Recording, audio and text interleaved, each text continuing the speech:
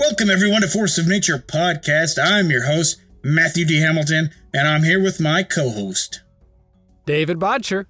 Terrific.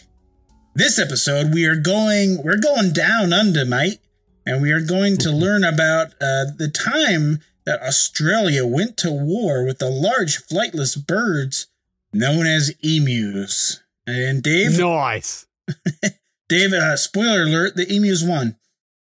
It's a pretty... What'd you spoil it for? Oh, I'm pretty sure I haven't had that long to get ready for it. I'm pretty sure we all are aware of this. It's a pretty silly story and one that I've had on the books that I've wanted to cover for quite a while, and I'm glad that we're finally doing it. It's funny, and I was trying to figure out... Well, what's funny is that I was trying to figure out what I wanted to cover for this next episode, and I was literally watching TV, and a Liberty Insurance commercial came on. Oh, yeah. And they have an emu character called Emu, and along with Doug, of course. So when I saw that, I took it as kind of a sign to cover emus and the Great Emu War. Nice. So it made all the sense in the world to me. So first, we're going to talk about emus. We're going to learn about them, the biology, and just kind of how they are. And the story, and then we're going to learn about the story of the Great Emu War. And nice. Which is the story of the Great Emu War is what I like to think of it as a tragic comedy. Okay. And I think you're going to find out why. It's going to be a really fun episode. We hope everyone enjoyed our last episode, part 3 of stories from last year, 2022. We had several elephant-related stories. We had an Amazon driver get killed by a dog, a bison attack in South Dakota, and a drunk man that tried to kung fu emus. Which was another reason why I wanted to do emus, because we had that episode and it would just leak in and it would work well. But yeah, he was kung fu fighting emus, so go ahead and check that out if you haven't yet. Nice. Dave, as always, now just me, I am joined in the studio by everyone's favorite cheetah, Cheetor. Gentlemen, thank goodness it has stopped snowing here in northern Utah. Oh, I was getting so sick and tired of it. Anyway, I have something to tell you both. My good friend Dante the Rainbow Trout will be joining us next week. I cannot wait for you and all the listeners to meet him. He will be such a great addition to this mediocre show. Mediocre. Well, I did not know that was happening. He's going to have to bunk with Cheetor. I really don't have room for another guest. Well, Dave, I actually did order a plush rainbow trout, so so Dante is going to be around for forever now. So now we got to create a whole backstory and everything for Don and a voice for Dante. Tune in next time to see what Dante will be like. Did you say tuna in next time? No, I did not say tuna. He's a trout.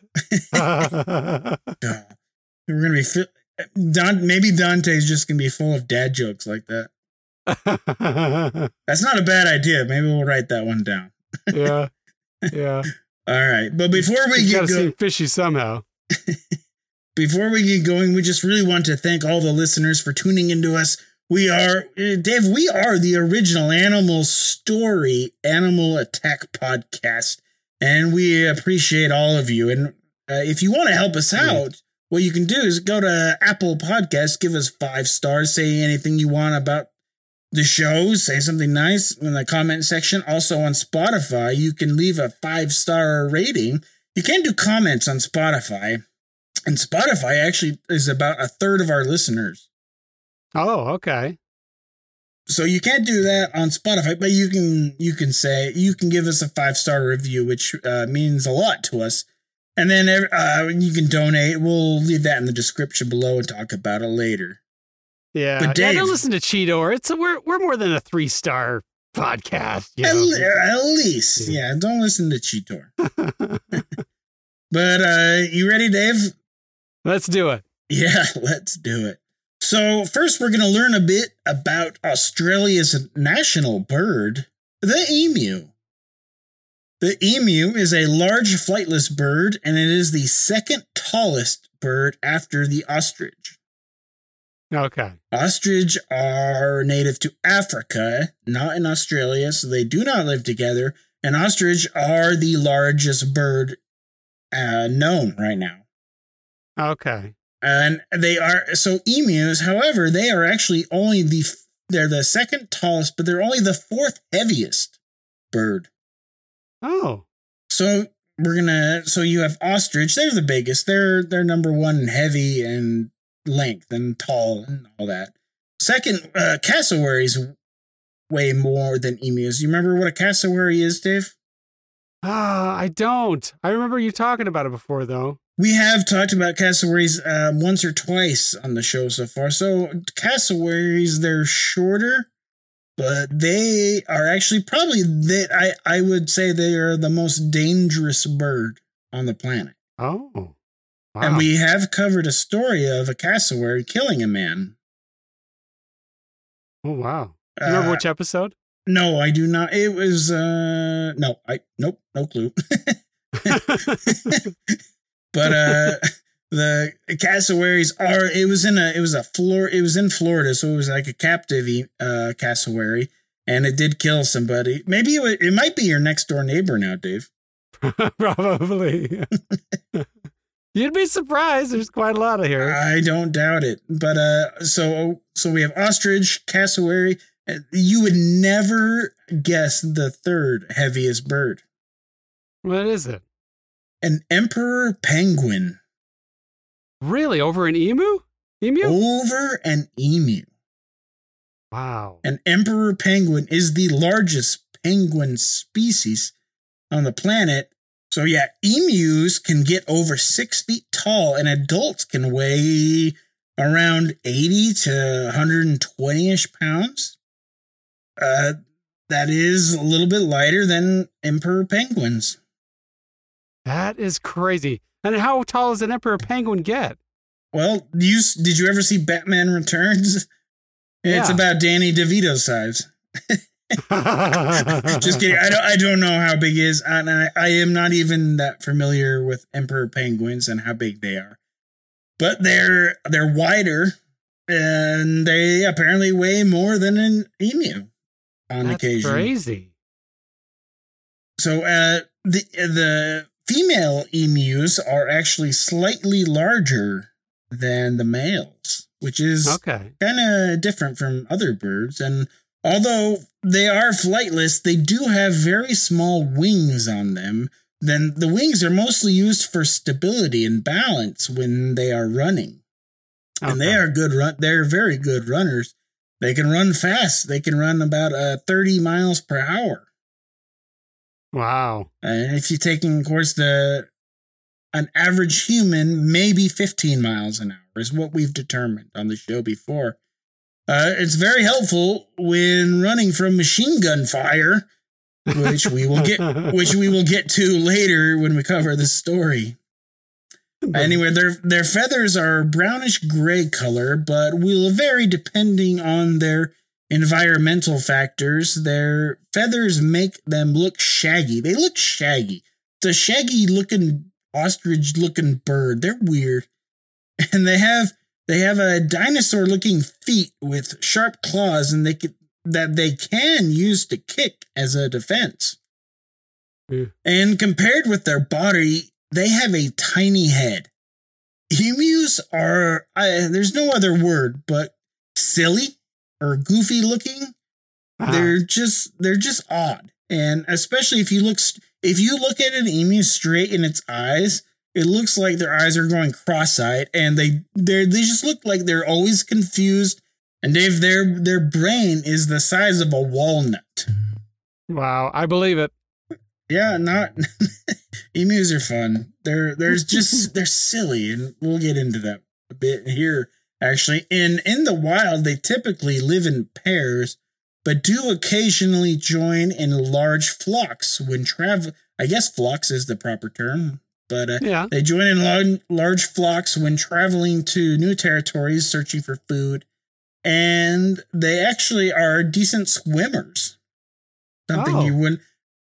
Like thinking of emu swimming just sounds weird. Yeah. Can you see him with the bathing cap on and bathing cap on? Synchronized emu. Synchronized emu swimming. Yeah, coming to you Thursday. Coming to you Thursday. Yeah, that's a super Australian. Yeah, but yeah, and they're not like super into swimming, but if they need to cross a river or cool down, they will go in the water. Okay. Their diet it's honestly pretty boring. Various grasses, mostly. Sometimes some insects, sometimes the bodies of dead Australian soldiers. Whoa.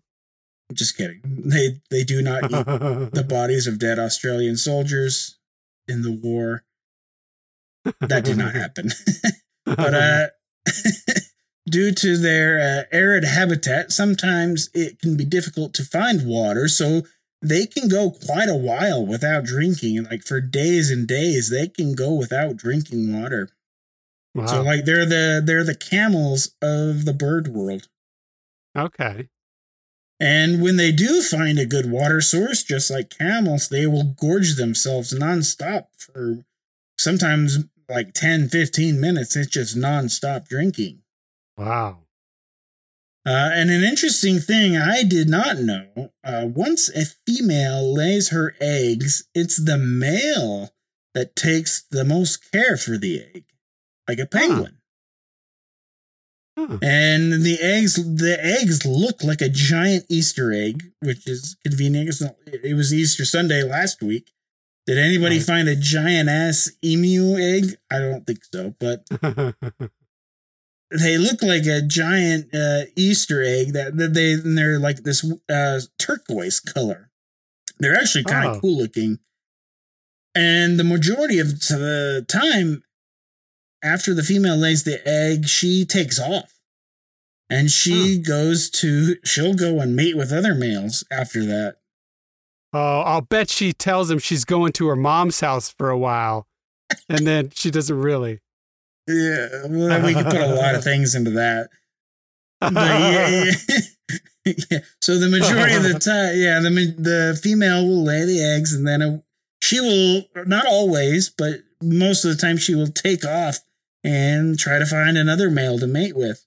And then the male is taking care of the eggs that she laid and will watch after them for several weeks until they hatch. Sometimes the female will stick around and will help out with the eggs, but not always. And newly hatched eggs are active right away after they're hatched, and they're going to be full grown within 6 months. Wow. They're going to leave mom and dad, or maybe just dad, or maybe nobody, who knows. They're going to leave after about 6 months. They're fully grown at 6 months. Crazy. And emus normally live around 10 to 12 years in the wild. You know, I've kind of figured, through so much of doing this show, like 10 to 12, 13-ish years is pretty standard for most animals. That's crazy. Like most predator animals, so like the big cats, it's 10 to 13 years is typically their age range, and it's just very interesting to figure that out. Yeah. And when it comes to emus having natural predators, they really only have one. Dave, what do you think that predator is? And no, it's not humans. A dingo? Very good. It is a dingo. A Sweet. dingo, mate. So dingoes, they're the wild dogs that live there in Australia. And they are, nowadays, that's pretty much their only predator. Another predator that they used to have was the thylacine. Do you remember what that is, Dave? I don't. It's the Tasmanian tiger. We have brushed upon it a couple times, but they were extinct in in Australia about 2,000 years ago, and then they were extinct in Tasmania just on about 100 years ago. Wow. I think the last one died in a zoo in Berlin in 1936. Oh, wow. That was the thylacine. It was a predatory marsupial animal. It's a very interesting thing, and that's one I think we're going to have to do a bit on the thylacine at some point. Yeah. But the only other predator they may have faced that they might face in the wild is actually a wedged-tailed eagle. Really? Sounds interesting, right? Yeah. The largest bird of prey in Australia, so the largest raptor. That's what we call them, and they actually go for a newly born chicks, or like they'll go for an adult if they need to. Wow. They do have predators that will take eggs, like monitor lizards, other raptors, foxes, dogs, and dingoes, and even pigs will go after emu eggs. But once fully grown, the only real threat they have when it comes to predators is dingoes. Okay. They don't live in northern Australia, northeastern Australia, where there's the saltwater crocodiles. So they're spent, unless the kangaroos start eating meat, then they're good. Nice. So can you see one of those match up? Do what? Can you picture a kangaroo and an emu in a boxing ring? That would be a very interesting fight. I'm going to go with the kangaroo, though. So, emus are actually farmed in many places around the world. In the U.S., there are about 1 million emus here that are being farmed. Wow. And I've never seen one around here, but when I lived in Tucson, I am aware that there was an ostrich farm nearby. Oh, yeah?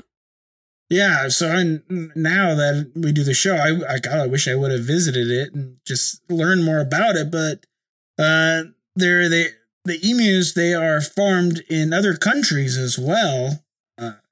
So I would like to try some emu meat. Would you? Yeah. Yeah. I mean, we're open. I told you, I think there's a fairly famous burger joint near in Ogden area called Burger Bar, and every month they have a meat of the month, and it's supposed to be an exotic one. So last time I went, which was several months ago, I had a kangaroo burger. Oh, wow. To be honest, they could have just put cow meat in there, and I would have not known the difference.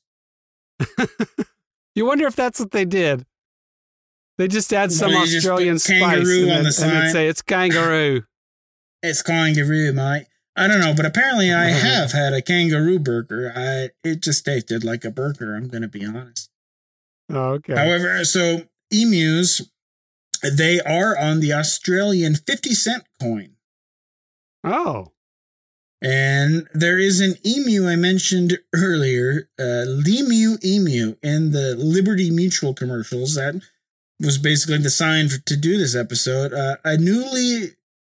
So there's a newly famous emu named Emmanuel.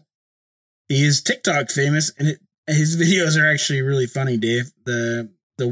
So the woman is trying to film her with the other farm animals. She's trying to film the other farm animals, just making videos and trying to teach people about the animals that she has on her farm. But Emmanuel does not like when the camera is not on him.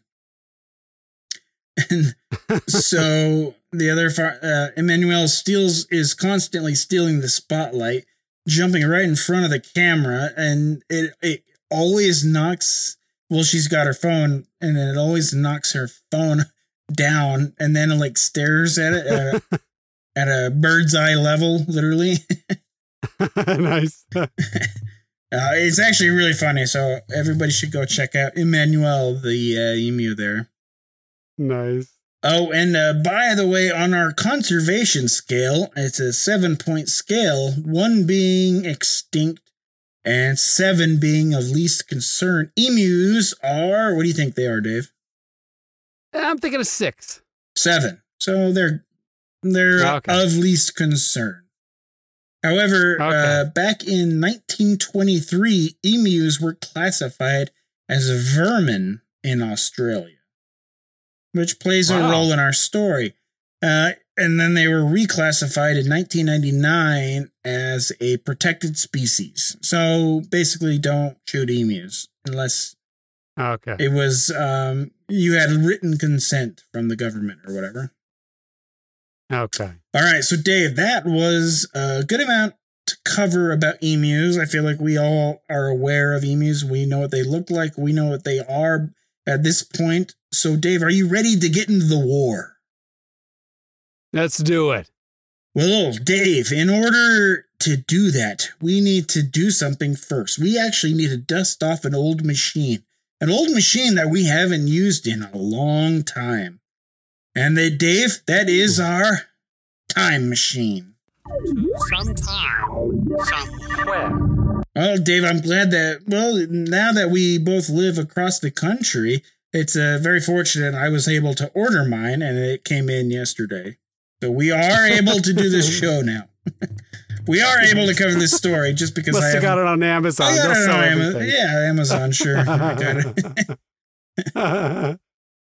it. So, Dave, we are going back to Western Australia in 1932 and the story of the Great Emu War. It has kind of taken a life of its own in recent years since social media and YouTube. They've been able to, they do a lot of videos. There's a lot of videos on it, which are fun. And I watched a lot of them, and a lot of them are really funny. But it very much could be called history's dumbest war. It is generally mocked, and it's kind of a joke nowadays. But Dave, I did a deep dive, and however, the emus were actually a real problem in the area, and I think this is a tragic comedy, this story. Okay. So when I tell the story, I want to cover all of the silliness involved in it, which there is plenty. But to me, after doing all the research in this story, there is a real human element which I can't help but feel for. Make sense? Okay. So Let's get into why I would feel that way. The story takes place in 1932, and we're actually going to go back a little bit more into the lead up of the war. After the Great War, which it was called at the time, that was World War I. So large numbers of Australian veterans were given land by the government to farm in Western Australia. Often the land was quite harsh and very difficult. It was very difficult to grow anything in some areas of that Western Australia. How bad? Yeah, there were obviously some areas that were better than others, but it was hard to grow stuff. The main thing that would grow in the area was wheat. This area of Western Australia is known as the Australian Wheat Belt. Well, in the 1920s, wheat prices were really low. That was just after the war, so they just got settled in the thing of the farmers. They just got settled in their new farms given to them by the government, and they're told to grow a certain crop. Oh, that crop is worth barely anything.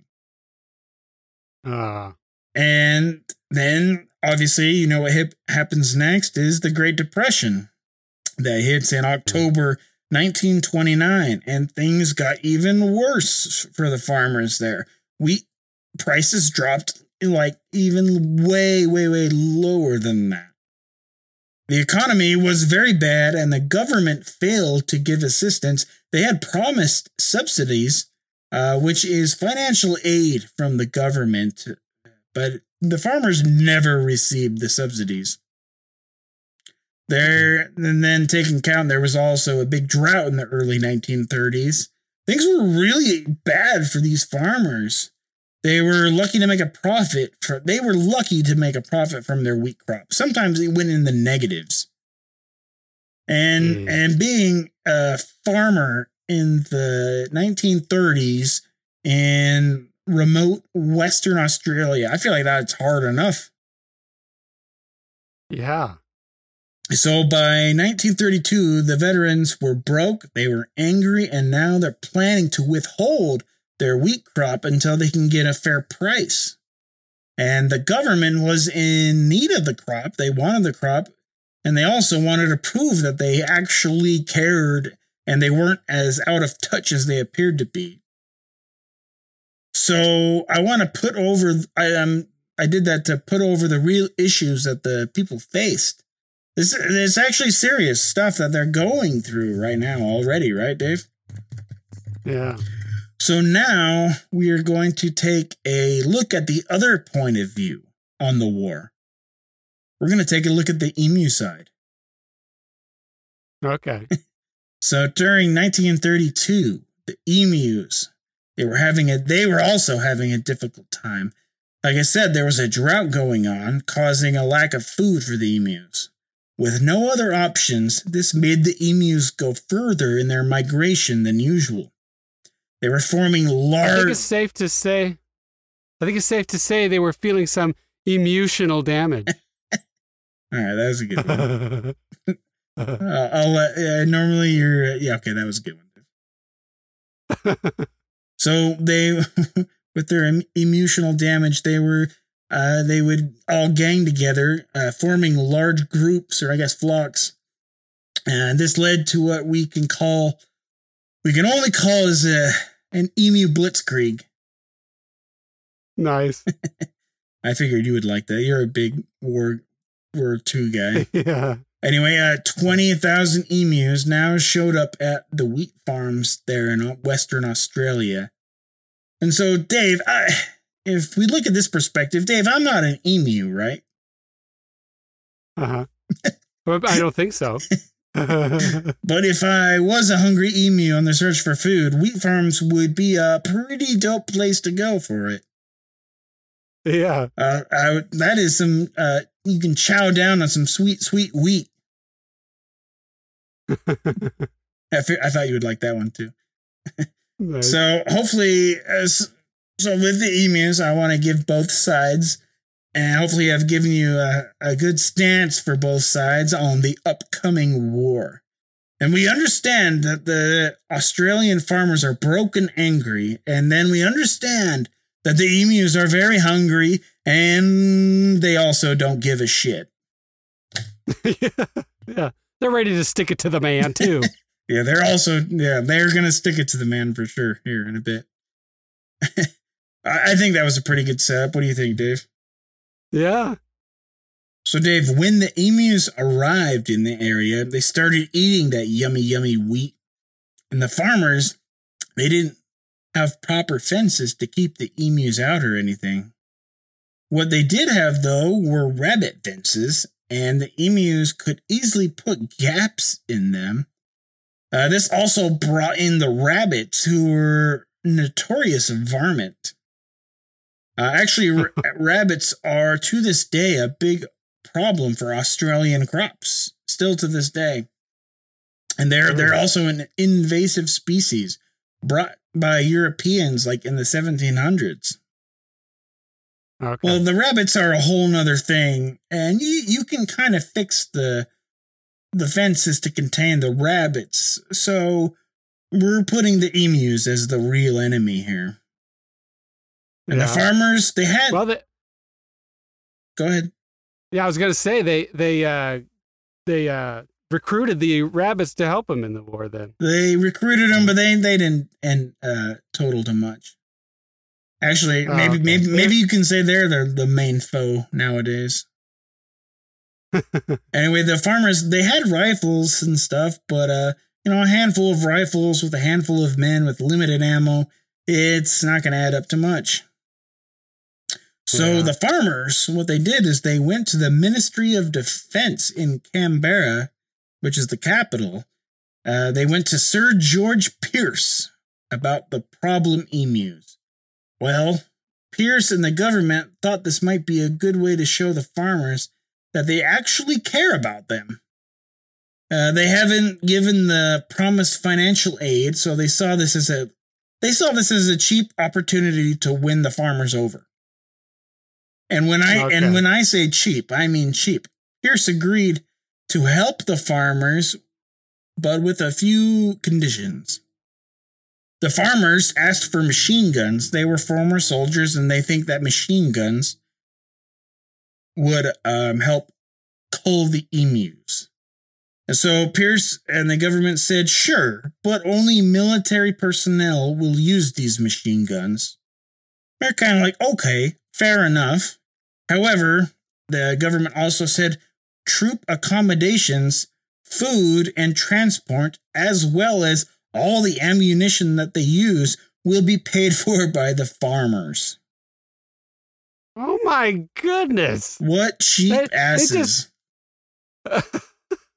Now it's like the farmers are now paying for it themselves. Yeah. And the government's like, we're helping.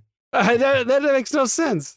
It makes no sense, but that is exactly what happened. Wow. So we are going to meet a man, Dave. We're going to meet a man. His name is... Okay, hold on. So his name is wild. And so this guy was put in charge of leading the war on the emus. His name is Major... Oh boy. Gwendid Purves Win Aubrey Meredith. What a name. So wow, I don't think I got that. Yeah, that's fine. You don't need to get that. He mostly goes by GPW Meredith. Yeah, Dave. Okay. Dave, we're just gonna call him Major Meredith, or just Meredith. There we go.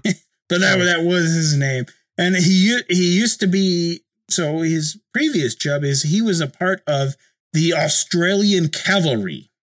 And as I'm sure everybody knows, the Australian Cavalry, they don't ride horses, they ride kangaroos. And really? No, Dave, not really. And that was a joke. I don't know. You'd believe it, because emus just won a war against them. Wouldn't it be funny? A cavalry of men riding kangaroos. Come on, we're going to catch them up. That's funny that you kind of... bouncing on my ball in the studio. Boing. That's funny that you almost believed that. And actually, these... I'm part emu. And, the cavalrymen, when they ride the kangaroos, they actually sing a war song. Dave, do you know what that war song is? I have an inkling. All together now, tie me kangaroo down, sport. Tie me kangaroo down. Tie me kangaroo down, sport. Tie me kangaroo down. So they were in the war. Just kidding. They ride kangaroos. You really believed me for a second, I feel like. Didn't you? Hey, I was thinking, really? Really?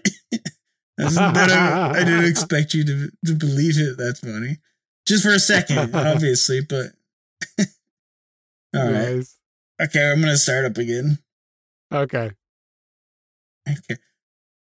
all of that is obviously fake, Dave. Nobody rode kangaroos as a cavalry. It would be funny though, wouldn't it? And if they're singing that song, it would be strangely intimidating, I feel like. Yeah, well, I mean, there's other reasons to believe it. I mean, there was a Captain Kangaroo, so I mean, you never know. Yeah, there's a Captain Kangaroo. There's a Kangaroo Jack. Why not cavalry men kangaroos? And there really isn't much known about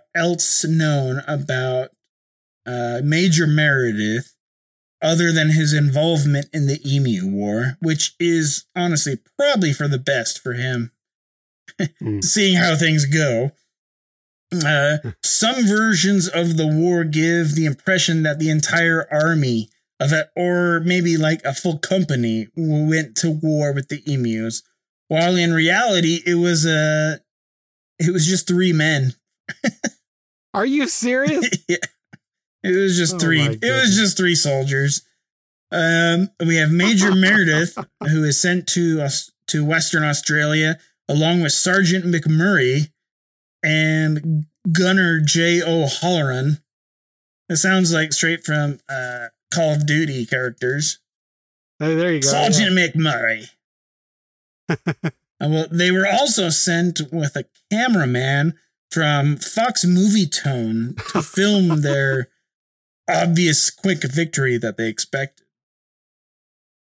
Okay. Now I don't think that one's right. Why? They did have a cameraman? They had a cameraman. Are you serious? Yeah, and there's like barely any footage. I don't think they let the footage get out because it was embarrassing to them. Oh my goodness. Okay. Yeah, now you can't fault me for believing that they were out on kangaroos when they're sending a cameraman for this. Yeah, they sent a cameraman for it. So it was supposed to be an obviously quick victory. But so the 3 soldiers, they also come with 2 Lewis machine guns. Dave, do you know what Lewis machine guns are? Yeah. Yeah, they're the ones that have the magazine on the top, right? Yes, they do. Yeah. So they're a very large machine gun and was used by the U.S. and Britain in World War I and then even in World War II. It's a big ass gun, and it's one that you have to mount in order to shoot. Like a man could not shoot it unless it was mounted on the ground. Or I've even seen photos of they put it on another guy's shoulder to mount it, so you can mount it with another guy. But without mounting it, you can't shoot that big ass gun. That sounds horrible. If you were, oh my goodness, to mount it on your shoulder. Think about that. I saw photos of it. And then to think, that's just ringing in your ear the whole time. Ringing in your ear the entire time. Sounds terrible. That'd be the worst job in the military. I agree. Well, that's what these 3 guys were tasked in this war. Mount up. Oh, I get the kangaroo. No, I'm mounting a gun on you. Now I'm thinking of a kangaroo mounted with a machine gun. So anyway, the Lewis guns, they are serious. They are a serious gun, and they mean business when they're being used. So basically, the 3 men go to war equipped with 2 heavy machine guns, along with 10,000 rounds, and they are going to war with 20,000 flightless emu birds. Wow. And the war was supposed to begin a few days earlier, but rainfall had delayed them, which also caused emus to scatter a little bit more and scatter into a few smaller groups. Okay. So on November 2nd, a group of about 50 emus was spotted. So Meredith and his team went on their trucks to try to herd them up. But the emus quickly bolted. So emus are not like most pack animals. They traditionally don't even hang out in packs or flocks or groups, whatever you want to call it. They're typically just like I said, they're in pairs. So when they do come together, it's just chaos. And when the truck started driving, the emus just bolt literally in every direction. There's no organization. It's literally just chaos. Not what the soldiers expected. They're expecting the emus to line up and march. Here we go. They expected them to give up and surrender right there. Yeah. But no, the emus, they just bolt in all directions. And emus are fast. Like I said, they can get to 30 miles an hour. So Meredith and his team, they went out of the trucks, trying to herd him up. Emus bolted, and the emus run in all directions. Shots were fired. 0 emus were killed. So they're not. Meredith and his men are not off to a good start right now. Oh boy. So actually, later that exact same day, another group was spotted. Meredith had the farmers. He had the farmers attempt to herd the emus into an ambush. This time with the machine gun not mounted. This is exactly what I was talking about. It's not mounted, and it was mounted on the guy's shoulder. So it wasn't mounted to the ground because the brush was too tall. So they mounted it on the guy's shoulder. And he just, as soon as he thought they got close enough, they just started just firing the machine gun. And they were able to kill about a dozen emus on this. Ooh. These were the first victims of the war. First blood. So on the next day, they went out in trucks again, and they were able to kill another 9 emus. Not exactly the amount they were hoping for, and for them, it was kind of hard to spin killing less than 20 emus in 2 days. It was hard to spin that as a success, especially with all the ammo that they used. Yeah. And if the farmers could do math, I think they'd figure out pretty quick. We can't even afford 3 soldiers. It's going to take that long. Right? Emus, they're way tougher than you think, actually, and they can get shot multiple times and still keep running away. Apparently, that's what these soldiers were experiencing.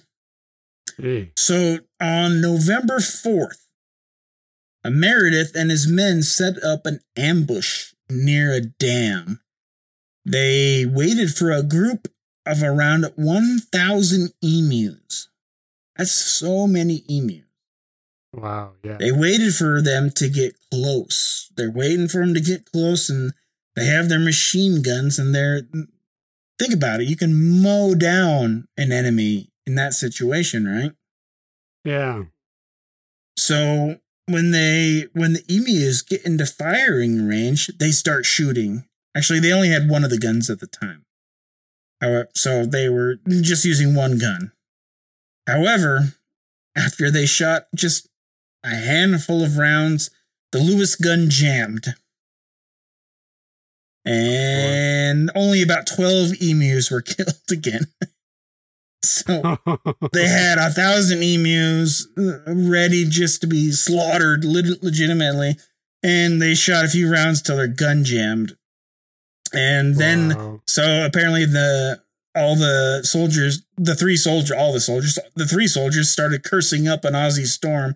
So I'm not going to repeat what they would say, but they started cursing up an Aussie storm. And then the emus, they gave a feathered middle finger to them as they ran away. The emus gave him the bird. The emus gave him the bird. I like that line. No, they can't actually do that biologically, but I like to think that they did. Nice. So far, the war is not going very well for the humans. Meredith believes the emus are humiliating his reputation, and things don't really go well for him and the soldiers the next few days either. They went further south to another flock of emus and mounted a machine gun to the truck and tried to do drive-by shootings. Well, it's as you can imagine, Dave, it's kind of difficult to shoot a big-ass machine gun on while you're going off-roading on a bumpy-ass road. So, no, they didn't even get a shot off. And they couldn't even keep up. They couldn't even keep up with the emus. The emus are running faster than the truck can go. It sounds like a TV show to me. I picture it in my head. Hi, I'm Sergeant Knoxville. Welcome to Jackass. Bouncing out of the truck. We're going to go shoot some emus, and they don't even get a shot off. Yeah, so things are just not going well. And at the same time, Dave, farmers are trying to kill the emus as well, right? Yeah. So there's a story of one farmer that rammed his truck into an emu, and then the emu got caught in the wheel, and then it caused the truck to crash in the wheat field. I mean, it sounds so silly, huh? Oh my goodness. Oh boy. So in the first week of the war, only about 50 emus were killed, with about, and we don't know exactly. This is what was written down. It's about 2,500 shots fired for 50 emus. This is sounding like a Monty Python movie, isn't it? That really is, and it's not a very good ratio there. Luckily, though, no Australian soldiers have been killed. Okay, have been killed in the Emu War. No, none of them have. So Meredith and his men were receiving negative coverage in the papers. Politicians are laughing at the entire thing. It's become a joke after 1 week. The whole thing has become a laughingstock for the entire country. One even said if they would start forging medals for the war, saying that the medals should go to the emus. Nice. And on November 8th, Meredith was ordered by the government to stop embarrassing them and withdraw from the war. Wow. So one paper jokingly said, "No treaty of peace has been concluded, and the emus remain in possession of the disputed territory." Nice. The papers they were just messing around with this whole thing. It's like a field day for him to make fun of the government, which fair enough, right? Yeah. So here is a quote from Meredith about the emus. This is an exact quote. "If we had a military division with the bullet-carrying capacity of these birds, it would face any army in the world. They can face machine guns with the invulnerability of tanks. They are like Zulu warriors, whom even dumb bullets can't stop." Do you know who Zulu warriors are? Yeah. In Africa, they would just keep coming, and if you shot them multiple times, they would just keep coming. So that is what he is basing the emus as, I guess. So now the military or the government is touting the emus as the superior soldier. Pretty much. You mean, so the 3 soldiers that were sent to fight the war? Oh, that's funny. In their defense, though, think about an emu would be something hard to hit, just long, spindly legs, long neck and a head the size of a walnut. It's just, it's not going to be easy to hit. You're not wrong. And so there's a part of this which makes me I feel bad for the soldiers. They were sent to something that they couldn't do no matter what. Yeah. So, yeah, but so far, this is like a Looney Tunes episode, right? Yeah. Nothing really going in the humans' way, and they were sent off. However, Dave, the war is not over. Oh. Withdrawing from the war so soon still left the emus. They were still a problem in devastating the wheat fields. The veteran farmers are not pleased and put pressure on letting the soldiers back to get rid of the problem emus. With the pressure, it was agreed that the soldiers would return to the war. Meredith is going to get another chance. He's going to get another chance to humiliate himself. After just 4 days of being withdrawn, the 3 soldiers are then sent back to the battlefield. For the next few days, things were not terribly bad for Pierce and the men, for Meredith and the men. They were able to kill a few dozen emus in the first few days, and for the next few weeks, they killed about 100 emus a week. Not what they wanted, but it was something. Then on December 10th, the war was called off and it had officially ended. When the emus stormed the capital, which led to a coup, and the emus remain in power to this day. I would believe that too, because everything else is crazy. Just picture emus storming a capital. That sounds hilarious. I don't know why I think that's funny, but it is. No, that did not happen. So it was just called off. It's very debatable if the whole thing was a success or not. Most say not. Debatable if it's a success. Yeah, it was. Well, Meredith, he claimed that they had killed around 1,000 emus during the war, which out of 500,000. Out of 20,000. Oh, 20. Okay. But, yeah, that's very likely inflated. Yeah. He did say, though. Sound like it. Yeah, it sounds inflated. And however, one thing he did say, Ring does, I believe to be truthful. He did say that a couple thousand might have been shot, but they might have died from gunshots later. Okay.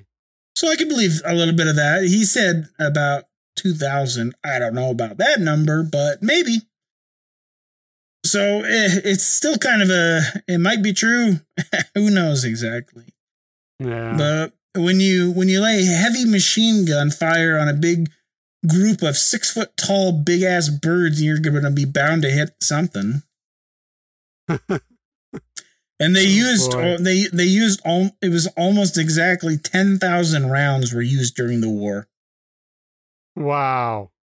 So 10,000 birds, maybe 1,000 killed. That's being nice to Meredith and his men. That's generous for machine gun fire if you think about it. Yeah. You get a kill at one every 10 bullet. That's I don't know. I'm not buying it. Yeah. So who knows the exact amount, but that's what they claimed. So in the aftermath of the war, it was actually kind of brutal for the government, but strangely cheerful for everyone else. For most Australians, the story gave them something to laugh at. It gave them something to laugh at, gave them something to make fun of, because it's during the Depression. People. Yeah. It was hard to laugh at stuff, and so when their government fails, you're gonna laugh at that shit. And especially when you get taken down by a flightless bird. So that's kind of where it became a joke. The whole war became a joke. And while it's easily laughed at by most, the veteran farmers still had a rough time. We can't take that away. And they were continually let down by the government. No subsidies, barely any help at the emus. So you really do feel bad for the farmers here. That's why I call it a tragic comedy. Yeah. And so following they had the short end of the stick the whole way around. I mean, it was appalling to think that's all the government was going to do or could do. And then at the same time, pretend they're helping while these poor farmers that needed the help are paying for it too. Now they just now they just funded it with a 3-person military, I guess. But either way, still. It's a joke. It's a laughing horrible. stock. The politicians were just trying to get some clout to make them look good, and it failed miserably. So,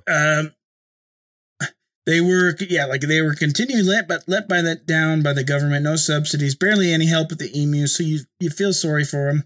And following the war, the government actually had the audacity to send bills to the farmers, charging them for the ammunition used. Wow. So what some of the farmers did is they sent back their own bills for the food and lodging that the soldiers used, and they just sent their own bills to the government. So good for them. Nice.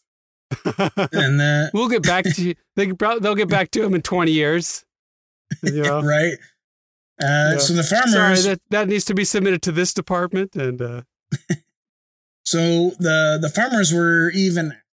So the farmers asked for assistance in later years, even as well. They asked for assistance with more emu-related problems in 1934, 1938, and 1948. They were turned down by the government. The government just said, "No, mate, you're good." I can't believe they even asked. Well, they asked, and it didn't come for them. So the farmers kind of learned your lesson. Well, they did in a sense. So the farmers kind of realized that there was no help from the government, so they had to take matters in their own hands. In the following years, emu culling became a feature in Western Australia. Like, it became like a tourist attraction, or it became like, come kill the emus here, please. In one 6-month period, in 1934, over 57,000 emus were killed. Wow. And I really wish I could find more information about this, but I really could not find it anywhere.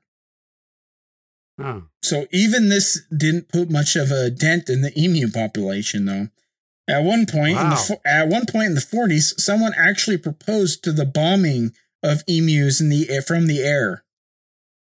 They wanted to bomb emus from a plane. My goodness. Fortunately, that did not happen. God, how stupid would that be? Mommy, how do I solve my problems? You bomb them. You bomb them. So luckily that did not happen. And throughout the years, the veteran farmers after the war, the farmers began leaving their farms. It wasn't until like the 1950s that the government actually did something about the emu population, about the problem. They agreed to pay for an emu-proof fence that extended around the wheat belt about 217 kilometers, kilometers, which is about 135 miles. I guess it was something since there hasn't been another emu war since. And the absence of emus and the economy picking up in the 1950s led to many farms recovering, and they began doing quite well. Oh, that's good. Yeah, and I am not knowledgeable about Western Australian farming at this point. So I hope it's going well now, about 100 years later, but I don't know anything about Western Australian farming. Me neither. Fair enough. So, Dave, at this point, what do you think about the story? I think it's crazy, but it's pretty funny. And that's how comedy was born, kids. Yeah. How in the world? So, Dave, would you agree when I say, like I said, it's a tragic comedy? Yeah, it is to think about it both for emus and the farmers, but same time, it's what a mess. Yeah, what a mess. It made the Australian government look terrible. And a lot of the story is due to the depression, like the wheat and just everything kind of added up at once. The drought, which led to the emus coming there. I find it a fascinating story, just everything coming together at once. But it's also a silly story with a silly animal that do silly things. Yeah. I mean, it's literally a war with a big dumb bird. And Australia lost. But there's I still can't help but feel like there was a bigger failure in a deeper level from the government. The people had to suffer for it. The emus are like a side note. The government kind of failed its people in many ways, so I do feel sorry for the farmers that had to deal with it. So I think Matt, are you turning Canadian? Did I say sorry? You've done that twice now, I think, today. Yeah, I've said that for years. Have you? I say that all the time. I don't remember the reason why. I don't know. Probably from all that snow there in Utah. Yeah, I think I'm Canadian now. I haven't said A, but the government failed its people, A. So I feel sorry for the people, A. No. But no, you really do feel sorry for the people, the farmers and the veterans of the World War I that had to deal with all this crap. But Dave, that's the story of the Great Emu War. That's crazy. Yeah, it is. It does have some. It's harder for us. It just sounds silly and brainless how it was all handled. But yet at the same time, if you think about it, it was during the Depression, time where almost everyone had absolutely nothing. And, so we make fun of the government and everything for something like that. But yet, I think Western Australia was one of those places it was still very sparsely populated, very off the beaten path. And they're struggling to, keep their centers going, but even though they did need that wheat, in those sparsely populated areas. But yeah, it was just a tough time. It's hard to, even though we make fun of it, it is hard to see, or it is hard to picture what they were going through and how they had less to be able to try to solve a problem like that too. Well, I'm actually glad. Depression was a serious thing. Oh yeah, and I'm glad that you put that together. That's kind of what I wanted to put over, is that it's a silly story with a silly animal, but it was a serious issue. And there's more there's always more to something, right? Yeah. So I do want to give some credit to a YouTube show where I got a lot of my information from. World Graphics. It's the bald British guy who does a lot of channels on YouTube. His shows are always really good, so I got a lot of information for there. I felt the need to give him credit for some of the information I gave. And also I found quite a few of really funny Emu War videos on YouTube. One was like a live action. It's just ridiculous, Dave. It's a short film, about 30, 40 minutes. It's worth the time. I posted it on our social media a few days ago, and then dude, it's so funny. It's they're just overacting, but like they know they're overacting way, and like the emus are coming. It's just ridiculous. And then I watched one yesterday, like a video game cutscene. It was like made like a video game cutscene with emus that were taking over the country.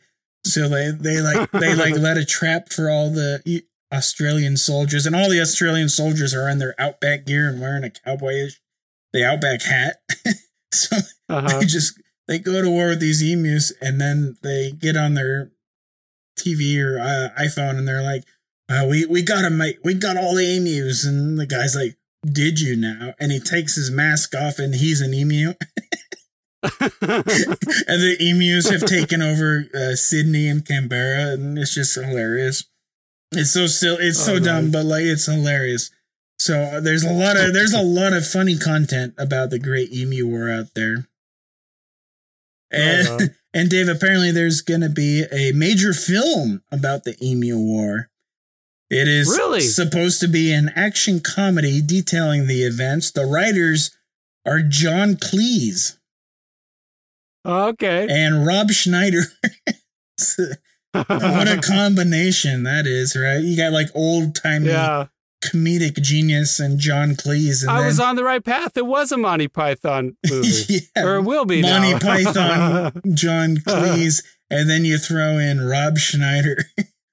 You can do it. You can do it. It is scheduled to begin production sometime this year. I don't know when it's going to come out. Probably next year, sounds like.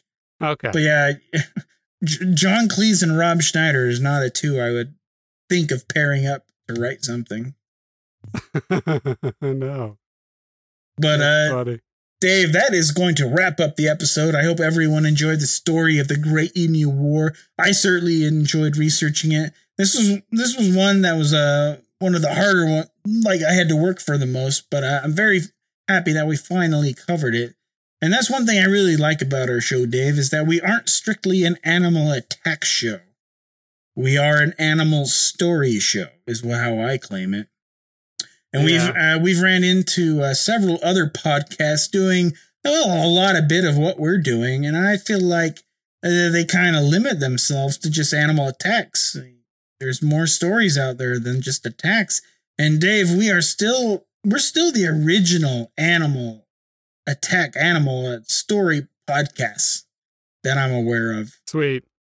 And there are several others now that are kind of doing what we're doing, and that's fine.